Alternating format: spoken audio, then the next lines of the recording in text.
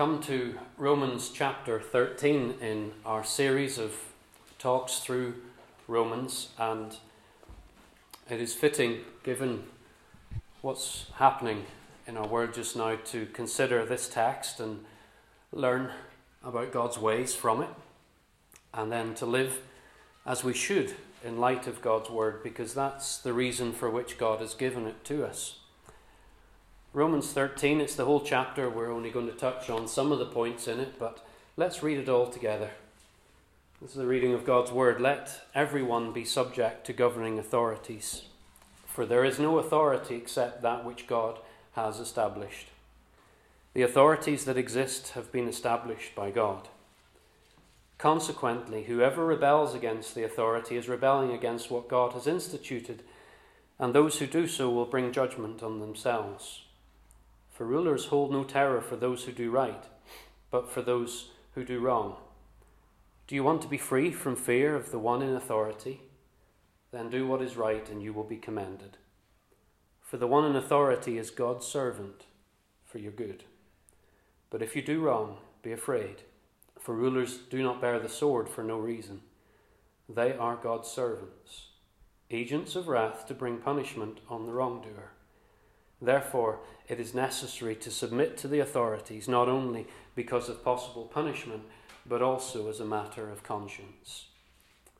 This is also why you pay taxes, for the authorities are God's servants who give their full time to governing. Give to everyone what you owe them. If you owe taxes, pay taxes. If revenue, then revenue. If respect, then respect. If honour, then honour. Let no debt remain outstanding except the continuing debt to love one another, for whoever loves others has fulfilled the law. The commandments: you shall not commit adultery, you shall not murder, you shall not steal, you shall not covet, and whatever other command there may be, are summed up in this one command: love your neighbour as yourself. Love does no harm to a neighbour, therefore love is the fulfilment of the law. And do this, understanding the present time.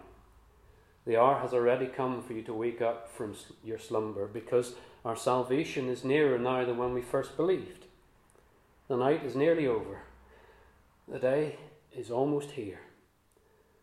So let us put aside the deeds of darkness and put on the armour of light. Let us behave decently as in the daytime, not in carousing and drunkenness, not in sexual immorality and debauchery, not in dissension and jealousy. Rather, clothe yourselves with the Lord Jesus Christ, and do not think about how to gratify the desires of the flesh. As we've said for the last couple of weeks, Romans chapters 1 through to 11 were Paul's doctrine about who God is and what God has done in his great salvation that is provided in the person of the Lord Jesus Christ. He's laid all that out for this church to whom he is writing, because the church is divided. And he wants them to recognize that they're all together in one thing for God, and that their reasons for division are no reasons at all. And he wants them to come together. So beginning in chapter 12 then, he switches from the doctrine and says, this is what your duty is, or this is what your devotion should look like in light of everything that God has done. So his general instruction as to living a life that is lived entirely for the glory of God begins in chapter 12. He's mentioned how it controls, he's mentioned how it controls the doctrine about God and his ways, and the transformation that faith in Christ Jesus brings to us. He's mentioned how it should control our relationships with one another in the body of Christ, how we interact with each other in the local church family. We've seen that in chapter 12. How we interact with outsiders, we might say, and even enemies.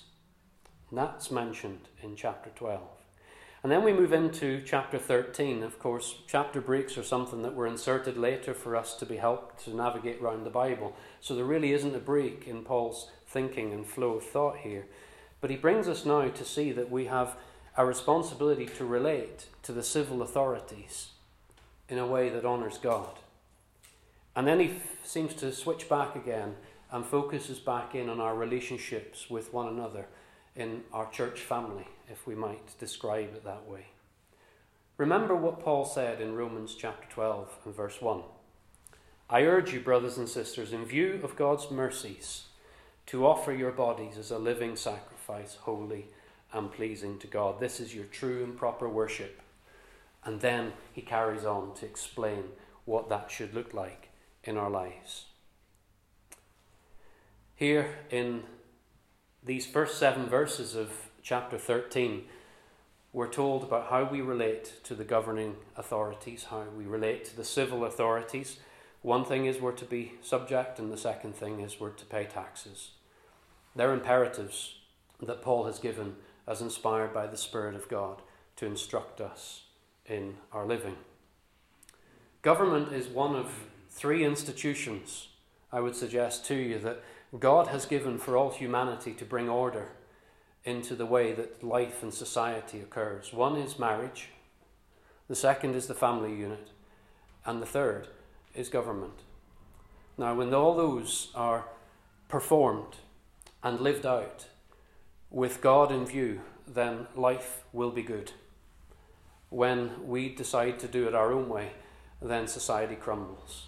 We don't have time to pursue that any further in the matter of marriage and family, and we've seen the devastation that has been caused in society by the breakdown of marriage and families. We also see the devastation, don't we, when it comes to the civil authorities who have no regard for God and the consequences that come of that. But we're told, as those who are offering our bodies as living sacrifices to God, to live subject to the government. Consider the situation in the time when the New Testament was written, just for a moment with me. If we think it might be difficult in our world today, there's really nothing new under the sun. When Paul was writing this, Caesar was the absolute ruler. Caesar is Lord, was what people were supposed to say, and that's why Jesus is Lord, as a thing that Christians were saying, was a thing that brought them into confrontation with people in society. Remember that the Caesar could demand that the whole empire be taxed. Luke chapter 2, people forced to leave where they were living to go to their homelands so that they might take part in the census. Caesar could make unilateral decisions at a whim, depending on his mood, whatever he felt like that day. Not just Caesar, who at this time was over all of the Roman Empire, had absolute control, but he had delegated control to rulers, and we've read about rulers in here. Think about some of those in the lifetime of the Lord Jesus. The Herods, for example, localized rulers. Herod had the power, unilateral power it would seem, to murder children under the age of 2 without any consequence to himself. You have a later Herod who's able to give the command to take the head off John the Baptist without any consequence coming his way. We're thinking about a time when rulers, when they ruled, could really do whatever they wanted. Pilate, Luke chapter 13 tells us that the people were speaking to the Lord Jesus about the Galileans, and Jesus himself was a Galilean who'd come up to the feast at Jerusalem, and it says that Pilate had mixed their blood with their sacrifices. So whatever had got into Pilate's head, and for whatever reason, he'd taken it out on some Galileans and done something horrific. These are the sort of leaders that the world produces, because we're all sinners, and it's all there within us, this horror that manifests itself in this way. All have sinned and fall short of the glory of God. Now, what Romans 13 tells us is, and Paul makes it clear for us, and God through him, he's making no distinction between what we might class as a good government and a bad government, between what we might class as a moral government or an immoral government, what we might class as a corrupt government or one that seemingly is less corrupt. Fair or unfair rulers. No distinction is made in this text. So Paul is saying to the believers in Rome, who were right there at the heart of the Roman Empire, with maybe the biggest threat to their existence if they were to rebel against the Caesar. He says to them, you be subject to the ruling authorities. Christians are to live under the governments that exist, whatever they may be, and to be in subjection to them. That's what's expected of us as those who offer our lives to God. Now, we might not like the way things have been moving in our society in terms of government. And I just mentioned some things: same-sex marriage, the promotion of LGBT+, stem cell research, anti-conversion therapy laws, anti-Christian rhetoric that so often is put out there. We might not like that coming from our government. But God's word says, not just here, but elsewhere too, that we are to be subject to the governing authorities. If you're taking any notes, 1 Peter chapter 2, verses 13 to 17, Peter says the same thing. He's on the same page as Paul. Of course he is, because they're on the same page from the Lord Jesus Christ. Submit yourselves for the Lord's sake to every human institution, he says, whether to a king as the one in authority, or to governors as sent by him for the punishment of evildoers and the praise of those who do right. For such is the will of God, that by doing right you silence the ignorance of foolish people. Act as free people. Do not use your freedom as a covering for evil, but use it as bondservants of God. Honour all people. Love the brotherhood. Fear God. Honour the king, Peter says. So we have it more than once in God's word that we're to be subject to the governing authorities. Why? Paul tells us governments are ordained, divinely established by God, by divine decree. One thing that's very important to see in this and in the scriptures is that not only does God raise up some and depose others, but he holds those who are brought into those positions of authority accountable for their deeds. Remember, the Lord Jesus in John 19 stood before Pilate as part of his trial process before his crucifixion. And when he refused to answer Pilate, and Pilate said to him, "You don't answer me." And Jesus answered him and said, "You would have no authority over me at all if it had not been given to you from above. For this reason, the one who handed me over to you has the greater sin." He was referring to the high priest. But the point there is that here was Jesus, the sovereign creator of the universe, in his humanity, showing us that he would subject himself for the purposes of God to that authority of that wicked man that was stood before him, who says, "You're not speaking to me. Do you not know who I am?" The Lord says, "You'd have no authority if it wasn't given you from above." So all those that have positions of authority and govern have it from above. And there is no darkness with God. None at all. And that's where we, in our limited, struggling minds, do find it hard.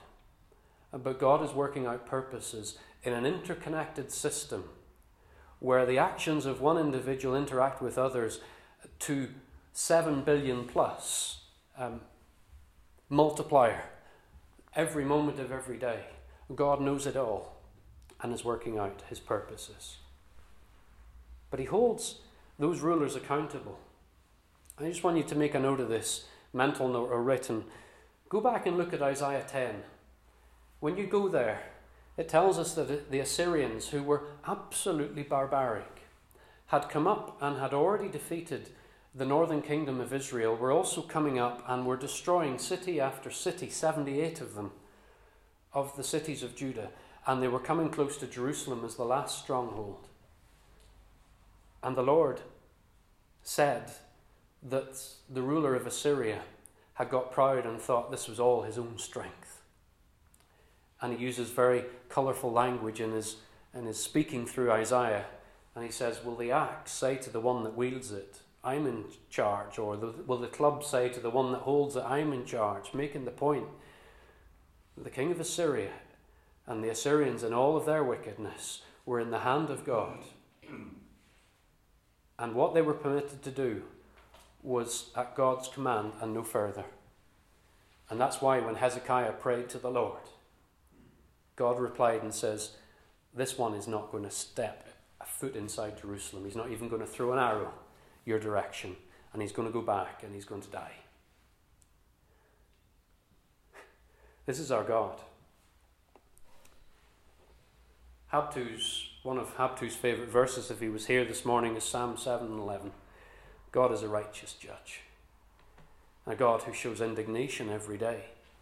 What does that mean? It means that God looks on those wicked people that do have control of government, and he is restraining himself because his purposes are being worked out, but he will hold them accountable.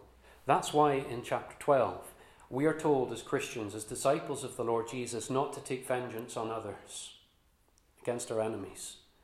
Leave that for God.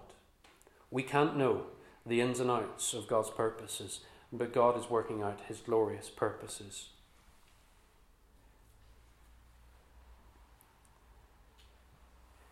First reason, then, for submitting and subjecting ourselves to government is because they are there by divine decree.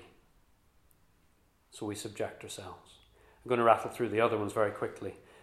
Paul says to resist the government is actually to rebel against God. We're not those who rebel against God. We're those who want to live for God. 3, governments have the God-given authority to punish those who resist.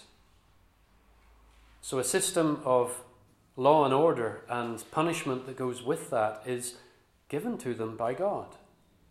Now, of course, we know that governments are so often operating without any thought for God, and that system gets corrupted and destroyed, and we see the effects that has in society. But God says that we are still to be subject. The 4th reason that Paul gives us is that governments serve to restrain evil. You might think, well, we don't see much of that. We have to sit back here and accept God at his word and see that things could be much worse than they are because of the rulers that he has in place in this world. Difficult to understand, but that's the truth of God. Governments also, number 5, are to promote good. And you know what it is, if we do the right thing by the law, then there, as Paul says, there's no issue with conscience, either before the people around us or ultimately, of course, before God. So we do it for conscience sake. That's really number 6. Paul lists that here in Romans chapter 13. I do want to take you to 1 Timothy chapter 2, and some of you might have predicted we would go here, but we do it because, again, it tells us how we are to be in relation to the governing authorities that God has decreed, that we're to be subject to. 1 Timothy chapter 2, and Paul says to Timothy, he says, I urge then, first of all, that petitions, prayers, intercession and thanksgiving be made for all people, for kings and all those in authority, that we may live peaceful and quiet lives in all godliness and holiness. We all long, do we not, for peaceful and quiet lives, where we can live out the godliness that God would have us live, without persecution and without trouble. But even if we don't have that, we are still to pray with thanksgiving for the rulers that God has put in place. As we look at what is happening in Ukraine just now, we find this text difficult to understand. It's remote from us to some degree, so we can sort of turn away from it. But the reality is our world is a messed up, broken world because of sin. And God is working out his purposes. And ultimately, judgment will come on those who have rebelled against God and remain in their rebellion against God, whether they are leaders or whether they are the poorest of people. That is coming for all have sinned. But yet God has provided the Saviour who himself would subject himself to the governing authorities that God had put in place, knowing that the greatest of injustice would occur when he was taken and crucified on a cross. And it says that he delivered him up for us all. God did. God delivered him up for us. The glorious God we serve. We pray to him with the petitions, the pleadings that are referred to here in the intercession, and we can do that with thanksgiving because we know a God who has got everything under his control. So we are to be subject to the government for the reasons that Paul has mentioned, but with one exception. When the government mandates what God forbids, we obey God. Turn with me to Acts chapter 4. Acts chapter 4 and verse 18. Now these are localized authorities. This is the Sanhedrin that's being referred to. So this is the highest Jewish institution under the Roman authority. They did have governors like Pilate and so on over the region, but the Jews were given their freedoms, and therefore there was an authoritative body known as the Sanhedrin, 70 or 72 men who had responsibility for that, mixed in with their religion of Judaism and so on. But let's read verse 18. It says, "Then they," that's the Sanhedrin, "called them," that's Peter and John, the apostles, "in again and commanded them not to speak or teach at all in the name of Jesus. But Peter and John replied, 'Which is right in God's eyes, to listen to you or to him? You be the judges. As for us, we cannot help speaking about what we have seen or heard.'" Jesus had said, "You will go and you will make disciples of all nations." And here the Sanhedrin was saying, "You're not to do that." And Peter and John say, "No, sorry, we're going to obey God." Go over to chapter 5. Chapter 5 and verse 27. Because they carried on in their obedience to God, it says in verse 27, "The apostles were brought in and made to appear before the Sanhedrin to be questioned by the high priest. 'We gave you strict orders not to teach in his name,' he said, 'yet you have filled Jerusalem with your teaching and are determined to make us guilty of this man's blood.' Peter and the other apostles replied, 'We must obey God rather than human beings. The God of our ancestors raised Jesus from the dead, whom you killed by hanging him on the cross. God exalted him to his own right hand as Prince and Saviour, that he might bring Israel to repentance and forgive their sins. We are witnesses of these things, and so is the Holy Spirit, whom God has given to those who obey him.'" Peter, just look at him. He says, "Yeah, you've told us. But let me tell you, we must obey God rather than people. And while I have your ear, let me tell you the gospel." That's what he does. That's what it looks like to obey God. So when government forbids you to do something that God has commanded you to do, or when government tells you to do something that God has said you're not to do, you obey God. Those are the exceptions. If you want an Old Testament example, what about the two women that deliver babies? What's the word? Midwives. Yeah, couldn't think of the word. The two midwives, Shiphrah and Puah, I can remember their names. Funny names. But Shiphrah and Puah, they were told by Pharaoh to kill all the baby boys that were born. Not doing that. That's contrary to God's ways. So when the government mandates what God forbids, you obey God. And I might say this, you accept the consequences. If you read on in 1 Peter chapter 2, where we left off that little quotation, Peter goes on to speaking about slaves being in submission to their masters. And slavery was a big part of the Roman Empire. 60% of people were in some form of slavery to others. He says to them, "You patiently endure suffering when doing good. And in so doing, you will silence others, and you will show your godliness to people." God may call us in our circumstances and under the governance that God has put in place to stand for him against what the government is saying should be done. We do it to obey God. You pay your taxes as well. We'll not spend too long on this because I'm sure you're all good taxpayers. But tax collectors back then were hated because they were extortioners and thieves and abusers of the people, taking more than they had to pass on.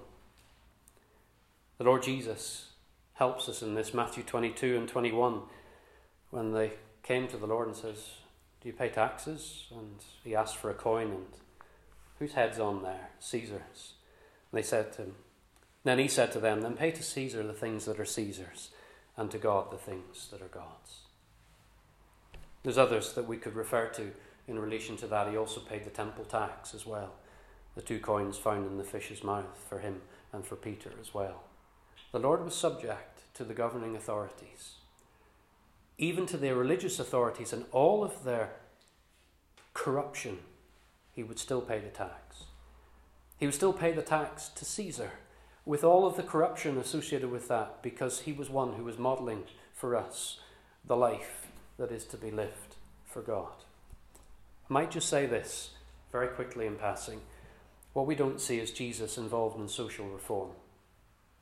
We don't see him involved in civil rights marches. He knew that that which was good and equitable will occur when hearts are changed by the gospel. That's what we're called to be sharers of the gospel in a society that is broken because of sin, yet governed by a sovereign Lord. We are to give ourselves wholly to living rightly and giving respect to whom it's due, paying taxes to whom it is due, with the exception, of course, when they tell us to do something that God has said we should or shouldn't do. And we live accepting the consequences for all of that, and we do so because it gives testimony to the person of the Lord Jesus Christ. Verses 8 to 10, Paul seems to then come back quickly and say, "You love your neighbour," and I think he's talking about those in the church community, because he says every one of you. So he's addressing them again. He's setting them up for the real incisive teaching that he's getting to in chapters 14 and 15 that addresses the real issue in the church, and we're going to get there, Lord willing, if we're spared until next week. So we'll get there. But he says, "Owe nothing to anyone except to love one another." Love your neighbour as yourself. Have that as your way of living, not just with your church community, but with others too. And I want to finish with this very quickly. Wake up. That's where he finishes. He says, wake up. Our salvation, in the sense of the salvation that has been promised to us, we have a salvation that is past. We have been saved from the penalty of sin, as it's described. We have a salvation that is present, that we are rescued and helped from the power of sin in our experience, because the Holy Spirit indwells us and we can appeal to God to help us to live in this life here and now in the present. That's present salvation. But there's a future aspect of salvation, which is when we will be taken from the presence of sin. And God will have a new heavens and a new earth in which there is righteousness. And there's no longer any mourning and crying and tears. None of that. None of the things that characterize this world because of sin. It's all gone. And because our salvation is nearer now than when it has ever been, because time is passing, let's wake up and live this way. Paul says, live as those who are anticipating the day of Christ, his return, the day of God beyond that is eternal, when you will be with God in his presence. Anticipate that. Live in the light that this darkness, this present darkness, is going to give way to a whole new existence, which is full of light, and bring others with you from the darkness into that light so they might enjoy it too.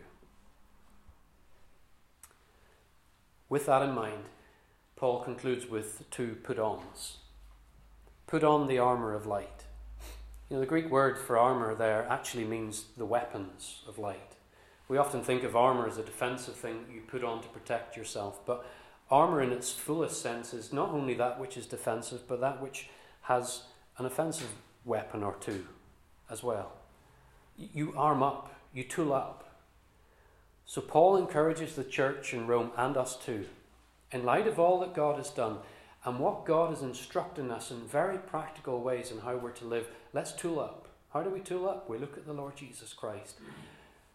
We look into God's Word. We instruct one another. We help one another. We admonish one another. We lovingly help one another in all of this. We tool up appropriately that we might make a real difference in this dark world. His second put on is to put on the Lord Jesus Christ. One person has said this is to appropriate Christ's virtues and to imitate his love. If Jesus would live in subjection to the authorities, knowing what it was going to result in, then we should do the same. If Jesus would do everything so that his neighbour would know his love, then we do the same thing. For those inside, if we might say it in the church, for those outside who are maybe looking in, and for those who are even our enemies, we give ourselves completely, Romans 12 verse 1, in this way, for the glory of God. So let's offer our bodies as living sacrifices and get rid of ourselves and embrace all of Christ that God reveals to us through his Spirit and by his power enables us to live.